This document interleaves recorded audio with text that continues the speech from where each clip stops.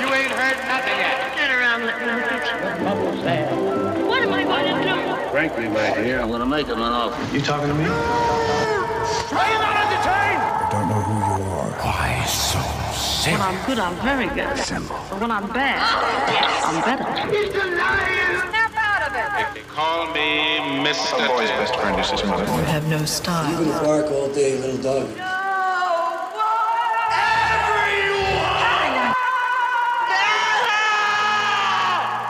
Fasten your seatbelts. It's going to be a bumpy night.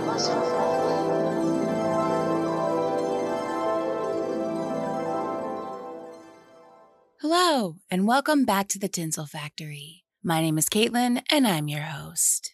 Hope everybody had a great week. I personally had a great, if maniacally busy one. I got an award at work, I worked on a project, and on Thursday night, I got to go to a Quentin Tarantino talk for his new book, which I am currently chomping at the bit to sink my teeth into, but I've got about 1,000 other responsibilities to get to first. No movies this week because movie night was my Quentin Tarantino event night, but we've got another hefty episode this week, so it all works out.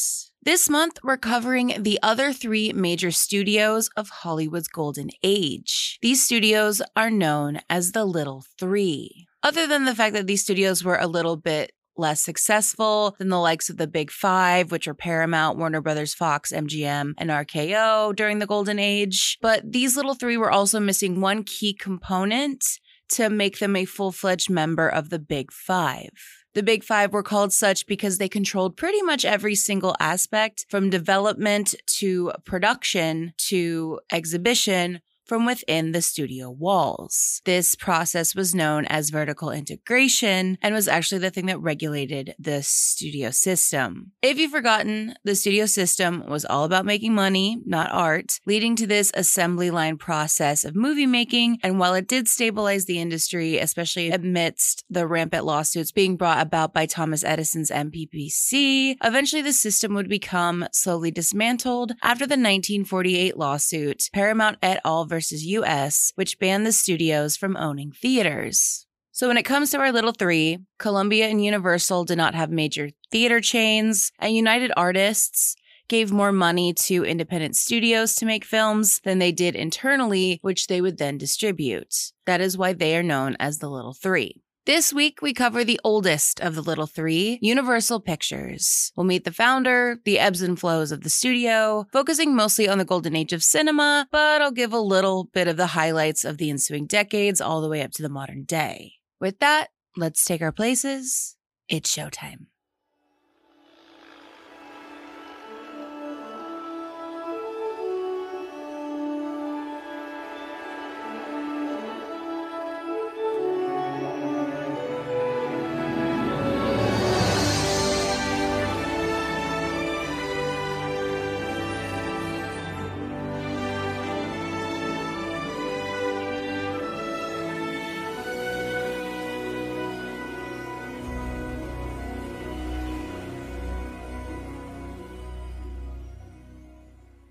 Universal Studios was founded by Carl Laemmle, Mark Dintenfass, Charles O. Bauman, Adam Kessel, Pat Powers, William Swanson, David Horsley, Robert H. Cochran, and Jules Brulitor. But the man who would be its first figurehead would be its first president, Carl Laemmle.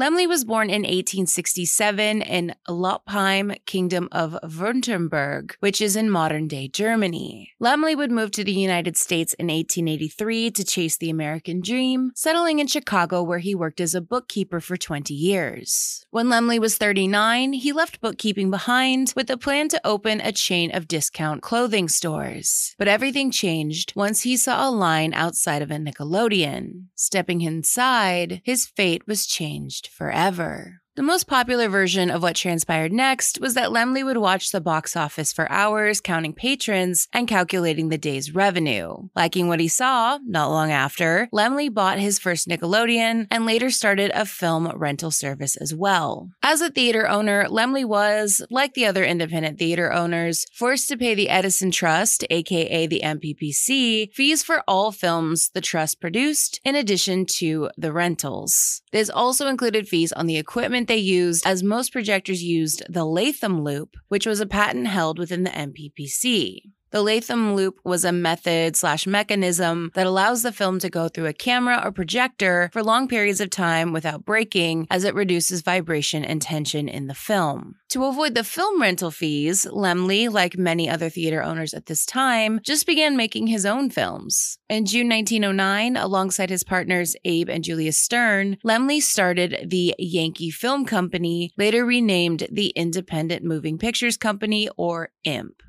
IMP's first film was Hiawatha from 1909, which was a one-reel drama based on the epic poem The Song of Hiawatha. It was shot in New Jersey with a second-hand camera. In 1910, Laemmle escalated the MPPC feud by scalping Florence Lawrence, aka the Biograph Girl, from her titular studio, which was one of the MPPC Trust members. The press he got for doing so was so good, he did it again, and nabbed Mary Pickford from Biograph the following year. Of course, the production on these, quote, unlicensed films led to an increase in lawsuits, which of course were fought by the quote-unquote outlaw production companies. Leading the outlaws was Carl Laemmle, whom had founded aforementioned distribution company to fight the MPPC.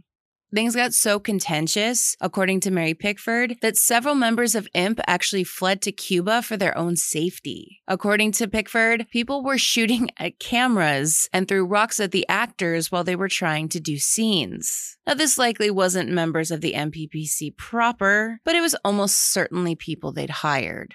The independents, as you likely remember, began moving to the West Coast to escape from the MPPC. In the Southern California sunshine, the early movie moguls used unlicensed equipment and probably shady means to obtain their own film materials to make movies on the sly. IMP moved there in 1910, settling first in Hollywood. Their original location was at Sunset and Gower, which would become known as Gower Gulch, as before long the streets would be lined with wannabe actors in Western or Native American garb, hoping to be discovered and cast in a Western film. While the MPPC had a harder time reaching the independents out west, it didn't completely stop them trying. Believing in the notion of strength in numbers, on June 10, 1912, the assets of IMP and several other smaller production companies were all mushed together to form the Universal Film Manufacturing Company, a vertically integrated studio. IMP was dissolved, but its name continued to be used as a brand name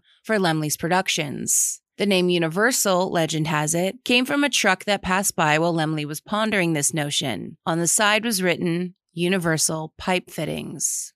The MPPC war would rage until the end of 1912, when the organization began to collapse. And now, these outlaw studios were no longer outlaws. Universal's first major hit would be Paul J. Rainey's African Hunt from 1912, which was a nature documentary. In an early glimpse of what the studio would soon make vukus of money producing nearly 20 years later, in 1913 the studio released the two-reel picture Dr. Jekyll and Mr. Hyde. In 1915, Carl Laemmle turned a 230-acre patch of farmland into the world's largest motion picture facility, which he named Universal Studios, the only city in the world at the time devoted entirely to the manufacture of motion pictures. That day, when opening the gates with a golden key, Laemmle promised to always make the audience laugh, cry, or sit on the edge of their seats. Then, Laemmle did something none of the other moguls did. He invited the public inside the gates for 25 cents a head. During the silent era, people could come to the studio and watch silent films be shot. Lunch was even provided. There was also a studio tour and a zoo, both of which had to be removed when the talkies emerged. During its first years on the West Coast, Universal became the largest studio in Hollywood and remained so for a decade, making films for audiences mostly in small towns by producing inexpensive melodramas, westerns, and serial films. Most of them were 2 or 3 reelers, meaning no longer than 45 minutes to an hour in length. While they would be known for these cheaper films for a good chunk of their history, that didn't mean there weren't big-budget movies being produced as well. The first major Universal film was 1914's Damon and Pythias, which was the first film shot on the Universal backlot before the studio had officially opened. Despite being the most successful studio in the United States, Laemmle remained a cautious figurehead. He chose not to develop a theater chain and made sure that all films produced were covered by money they actually had. Laemmle did not want to take on any debts. Ironically, this caution almost caused the studio to go bankrupt after actor-turned-director Erich von Stroheim insisted on excessively lavish production elements for his films Blind Husbands from 1919 and Foolish Wives from 22. But the studio managed to offset much of this thanks to a huge ad campaign that successfully attracted moviegoers, more or less. During the production of the latter of these films, von Stroheim would clash with wunderkind Irving Thalberg, Laemmle's former assistant turned head of Los Angeles production for Universal, at just 20 years old. Laemmle still lived on the East Coast at this point and needed eyes and ears in Los Angeles. In Thalberg's opinion, von Stroheim was spending too much money for his sophomore efforts. This included spending a shit ton of money creating a painstakingly accurate replica of Monte Carlo on the backlot and shooting far too much footage. Things got so tense that Thalberg shut down the film's production, removed the film cameras from von Stroheim's studio, and took over the editing process, shortening the film from 30 reels to 10. The film didn't break even, though it did well enough for Laemmle to give von Stroheim another chance. But this time, von Stroheim would not be permitted to star in the film or even appear in it. When similar issues arose on his next film, Merry-Go-Round from 1923, Thalberg fired von Stroheim while the film was still very early on into shooting, the first director at a major studio to ever suffer this fate. His replacement would be the one who got the credit for directing the film. Unsurprisingly, this turn of events was quite the talk of the town in the ensuing weeks, and von Stroheim never appeared in or directed another Universal film.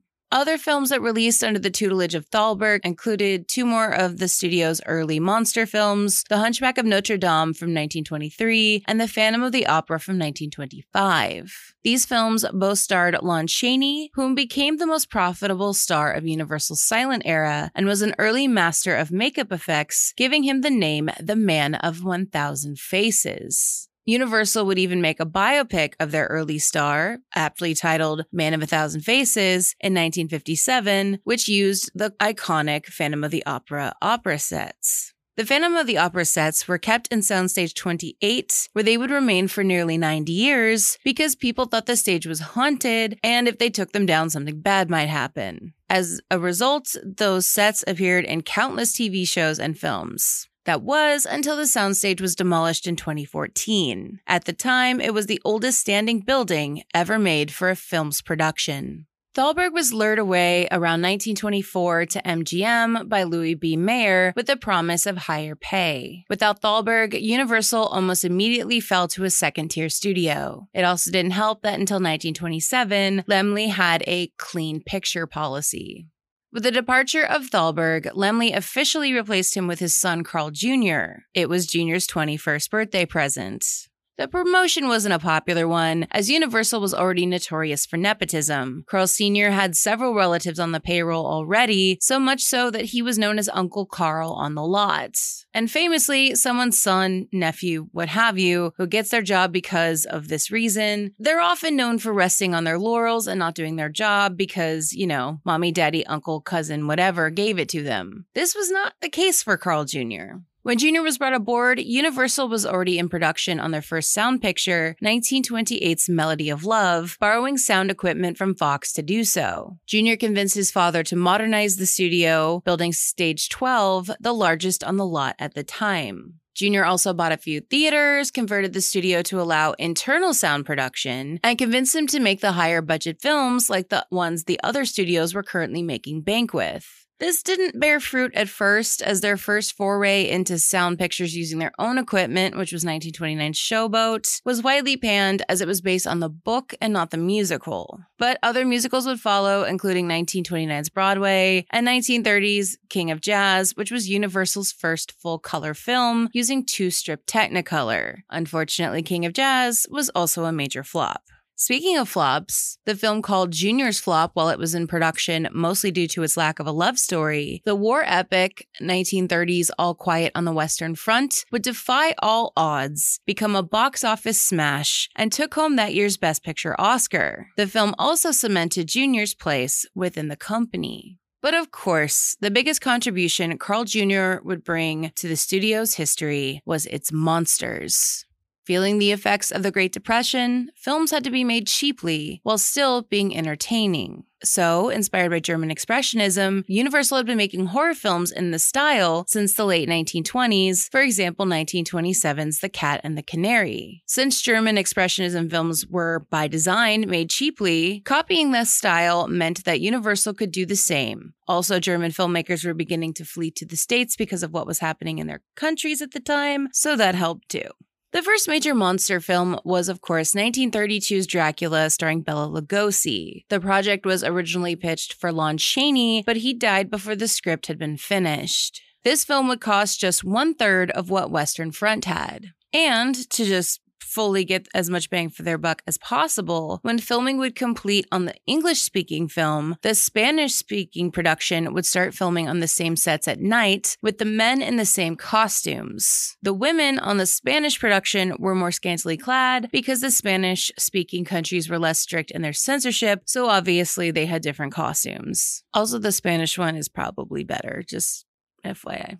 Audiences went crazy for Dracula, and soon Frankenstein, based on Mary Shelley's novel of the same name, followed later that year starring Boris Karloff after newly minted movie star Bela Lugosi turned down the part. The film's sequel, 1935's The Bride of Frankenstein, is often considered Universal's best classic horror film. Of course, there were other films that were rushed to the screen, and Universal would tap that horror tree for every box office dollar they could get out of it, oftentimes making a horror film for the sake of making a horror film. Artistry was not the name of the game here, but what are you gonna do? If you'd like to take a deeper dive into Universal's monsters, my first October theme all the way back in 2020 was all of their histories, if you want to take a look at that. Or I guess a listen. Another major part of 1930s Universal films were its serials. This included Danger Island in 1931, but the most successful was Flash Gordon, which was made in 1936. In a time before television, audiences would have to come back week after week to the theater to find out what happened to their favorite heroes.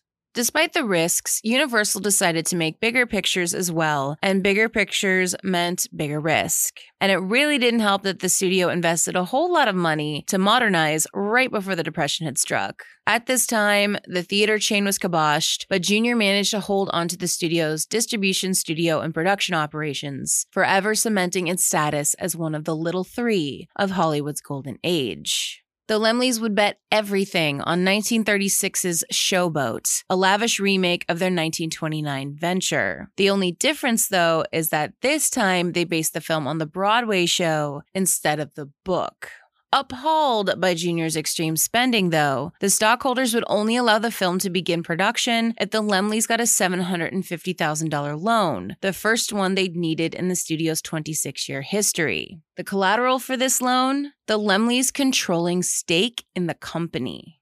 Well, the production of Showboat went $300,000 over budget. Standard Capital, who'd given the loan, called it in. Universal could not pay that loan, so Standard seized control of the studio on April 2nd, 1936, and unceremoniously unseated father and son. When Showboat released just a few months later, it would become a financial success, but it was too late for the Laemmles. While Carl Sr. would briefly work in film distribution after this, neither Laemmle made another motion picture. Carl Sr. died 3 years later in 1939. Jr. died in obscurity, 40 years to the day after his father.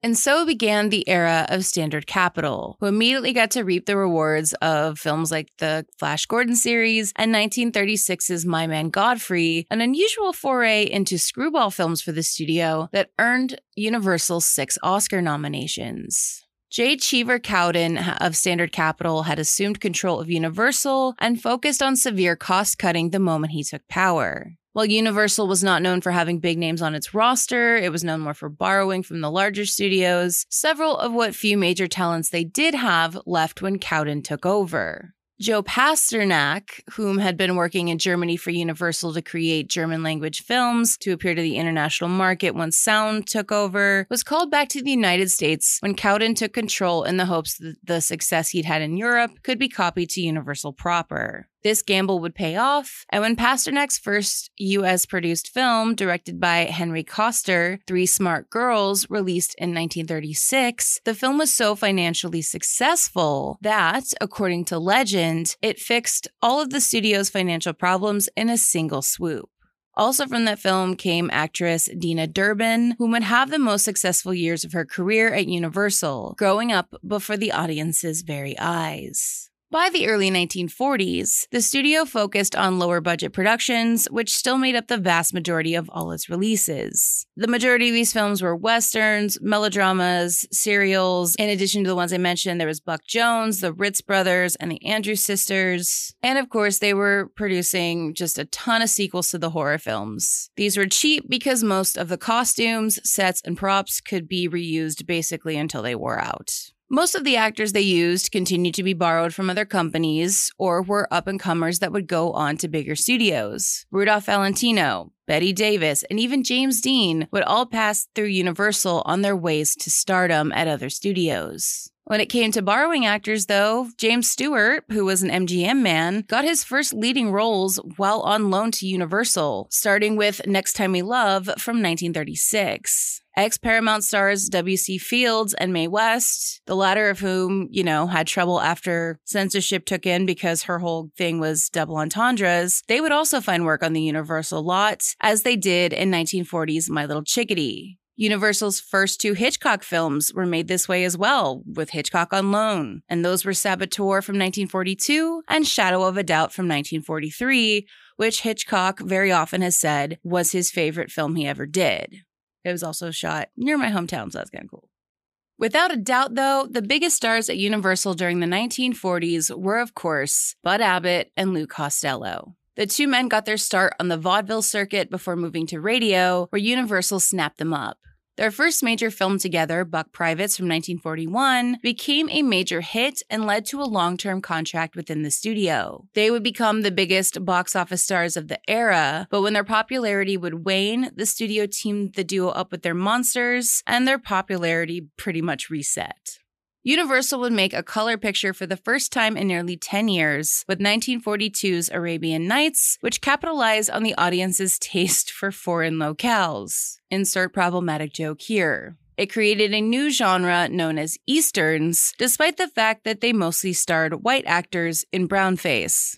In 1945, British baron and industrialist J. Arthur Rank, who had owned a stake in the studio for nearly a decade, bought into a four-way merger with his production company, Universal, International Pictures, and producer Kevin Young in the hopes to increase his U.S. presence. This venture, Universal World Pictures, would fail within a year. But Rank and International remained after Universal, and the two studios ultimately merged, becoming Universal International on July 30th, 1946. International had been founded just 2 years earlier by Leo Spitz, the former head of RKO, and William Goetz, the former VP of 20th Century Fox. Goetz would be made the head of production at the renamed Universal International Pictures. One of Goetz's first moves was to put an end to the B Pictures. He wanted Universal to be seen as a more prestigious studio. He also cut the number of films being released from 50 to 35 a year. Universal International also became the American distributor for Rank's British productions, like Laurence Olivier's Hamlet from 1948, which won the Best Picture Oscar that year, though not for Universal. While the distribution side of the business would do quite well at this time, and it always did pretty well, the production side was still struggling. This new all-prestige pictures thing didn't seem to be working out.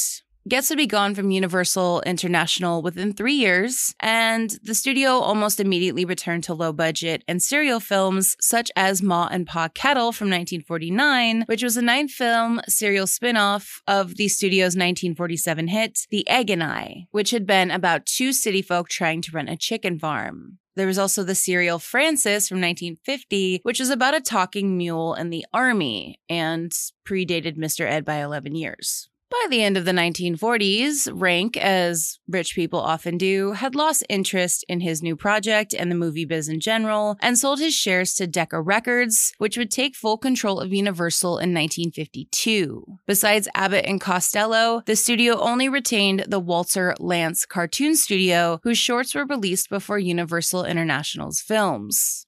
In the early 1950s, Universal stuck with what it was good at: melodramas, the Arabian Nights films often starring Tony Curtis, and the occasional sci-fi horror flick like Creature from the Black Lagoon. Also around this time, far later than the other studios had, Universal began a training school to foster and grow talent, essentially, making them camera ready over a period of time. Talent to come out of this program included Clint Eastwood, Rock Hudson, and Tony Curtis. But while they trained these performers, they still needed established talent. Universal hadn't felt the pain of 1948's US versus Paramount Pictures, which had forced the film studios to give up their theater chains, and it didn't affect Universal because, well, they had no theater chains. Despite, having this advantage, seemingly, Decca would continue to keep picture budgets lean. Since leading actors were becoming increasingly free to work where and when they wanted, in 1950, MCA agent Lew Wasserman made a deal with Universal for his client James Stewart that would change the industry forever.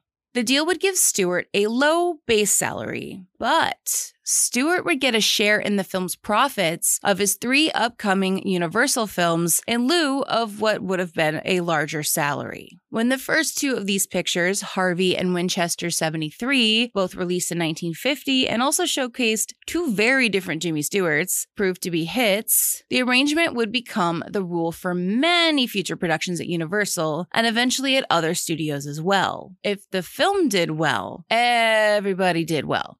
Well, not everybody, but you know what I mean. The pretty people and the moguls and the shareholders, they did well. By the late 50s, the training program had already begun to bear fruit, and Rock Hudson would make the studio bank when he was teamed up with Doris Day in 1957's Pillow Talk. The film would be nominated for 5 Oscars. But if you were to see only one 1950s Universal film, I would pick Touch of Evil from 1958. Directed by Orson Welles and starring Charlton Heston as a Mexican detective, it's problematic, it was the 50s. Universal pulled out all of the best talent on its roster to make the film because they had Orson Welles. The studio heads apparently liked the dailies, but when it was assembled into a film, Universal didn't know what to do with it. It was just too dark for them. What happened next would be the reason why this was Welles' last film with an American studio. When the film was screened in Los Angeles, it was critically panned, and then it was only released as a double feature with the film The Female Animal.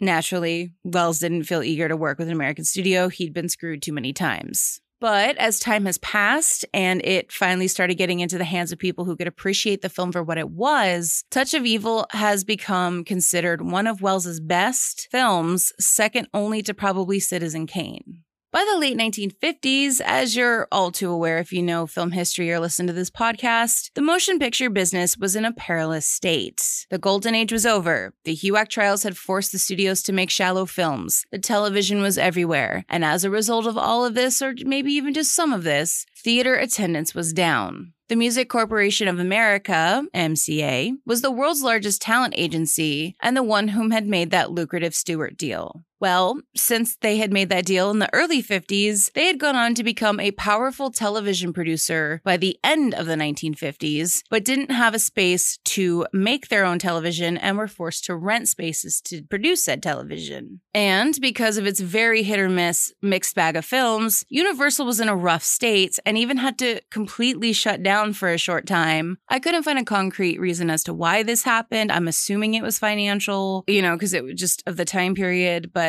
yeah, the whole studio had shut down. And so now the flatlining Universal agreed to sell its 360-acre lot to MCA in 1958 for the low price of $11 million, which MCA renamed Revue Studios. While MCA owned the studio lot, but not Universal, the production company, it became increasingly influential on Universal's productions as the studio became a tenant of Universal City. MCA upgraded and modernized the lot, while MCA clients like Doris Day, Cary Grant, and Alfred Hitchcock were all signed to Universal contracts. Inevitably, MCA took over Universal Pictures in the summer of 1962. Every MCA client was signed to a Universal contract, and the talent representation side of the business was closed. Lew Wasserman was made the president of the company. And now, with MCA in charge, Universal at last became a full-blown A-film movie studio with major A-list talent and directors under contract producing commercial films. The studio tour even came back in 1964, which, as most of you likely know, still runs to this day, and a full-blown theme park also followed.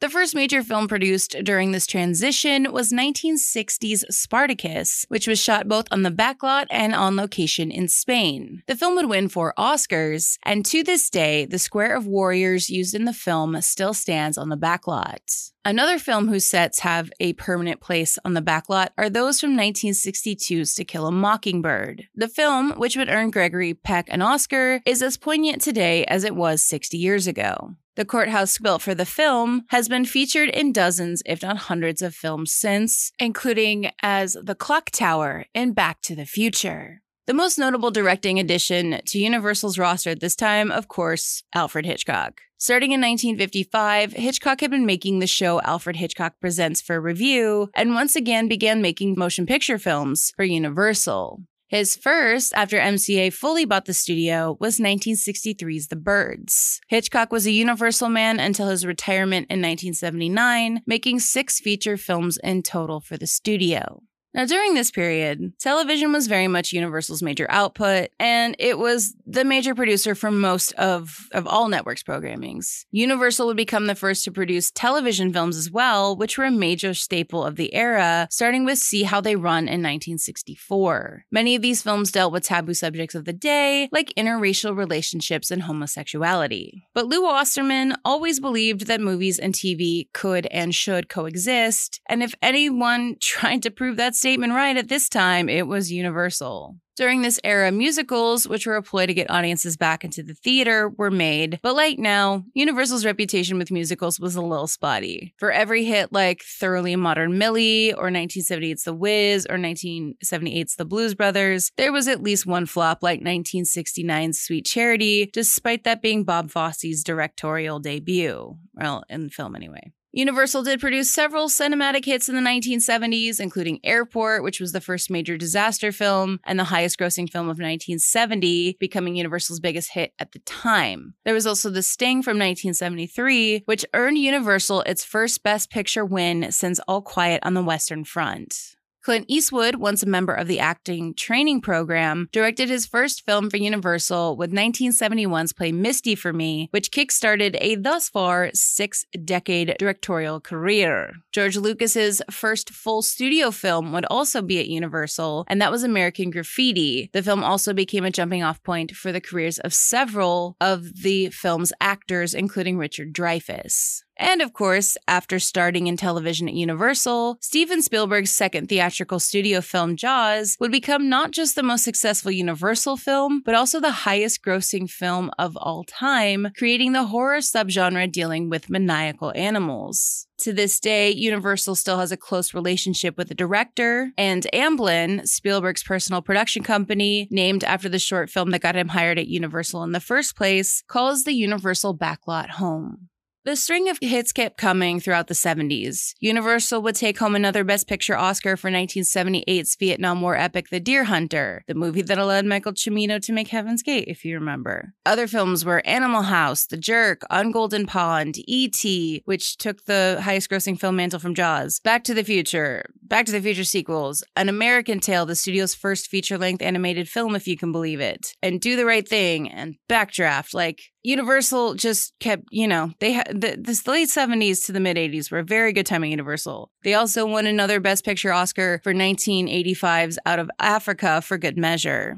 Then, of course, there was Jurassic Park from 1993, which once again became the highest-grossing film of all time, even as the film business was becoming once again financially unpredictable due to video games and the home video market. That same year, Spielberg's Schindler's List would also take home another Best Picture Oscar for Universal. for like the next 20 years, Universal would start changing hands pretty rapidly. Wanting to expand the company's broadcast and cable presence, Wasserman was on the hunt for a rich partner. He found one in Japanese electronics manufacturer Matsushita Electric, today known as Panasonic, which acquired MCA for $6.6 billion in 1990. Matsushita, unable to deal with the business cultural differences between Japan and America, sold 80% of MCA Universal to the Canadian drinks distributor Seagram for $5.7 billion in the mid-1990s, hoping to build an entertainment empire around Universal. When the fluctuating profits of Hollywood proved too chaotic for the company, in June 2000, Seagram was sold to French water and media company Vivendi, which owned Studio Canal and the conglomerate then became known as Vivendi Universal. After that, Universal acquired the United States distribution rights of several of Studio Canal's films, including Mulholland Drive from 2001, but the best performing film out of this deal was easily 2004's Love Actually. On the Universal side, things were a little spotty. While its predecessor, Babe, was so well received, it had garnered 7 Academy Award nominations in 1995, including Best Picture. Babe, Pig in the City was a colossal flop when it released in 1998, costing several of the higher-ups to lose their job. This wasn't the first major flop they'd had, so they were very much in need of a hit. Best example of that, 1995's Waterworld. Great theme park show, horrendous film. It had been very expensive, they were not recouping money, they desperately needed a hit, and they would find one in an old friend. 1999's The Mummy was a completely new story, just using a popular former franchise's name as its jumping off point. The film garnered 2 sequels and a spin-off series of films, and its sequel gave Dwayne Johnson his film debut in 2001. This era's other highlights included Meet the Parents from 2000, Hannibal from 2001, the Bourne Identity films, and the first of the Fast and the Furious films. That was kind of the highlights of the Vivendi era. But burdened with debt, in 2004, Vivendi Universal sold 80% of its company to General Electric, the parent of NBC. The resulting media super conglomerate was renamed NBC Universal, while Universal Studios Inc. remained the name of the production arm. After that deal, GE owned 80% of NBC Universal and acquired the rest in 2011. As soon as they did that, GE sold 51% of its holding to Comcast, with the other 49 being sold off in 2013, again to Comcast. Comcast is the current parent company for Universal Pictures. I knew it bounced around a little bit. I did not know it was that much. Major acquisitions and deals to grow the whole Universal brand and the film output of Comcast since then have included DreamWorks Animation in 2016, as well as a 10-year first look deal with Blumhouse Pictures in 2014. The studio is known to this day for its working partnerships with its directors and artists, with modern ones including Jordan Peele, Judd Apatow, and Jason Blum. Universal continues to take home the big awards too, most recently taking the Best Picture Oscar for 2019's Green Book. The most recent hits for Universal include the Jurassic World franchise, the Despicable Me franchise and its spin-offs, as well as horror films from Blumhouse, as well as Jordan Peele. Universal is considered a member of the modern Big Six and released, as of recording this, the second largest film at the box office for 2022, Jurassic World Dominion. Black Panther might unseat that because the hype is very strong, but we shall see. One thing is for certain, though, there's nothing little about Universal anymore. Houston, we have a problem. We're on a mission from God. No! Kelly Clarkson! Boy, is this great! Hey, bud. Let's party. Fat, drunk, and stupid is no way to go through life, son. He hates these cans! Come out, wherever you are. We all go a little mad sometimes. It's alive! We belong dead. Death is only the beginning. What do they got in there, King Kong?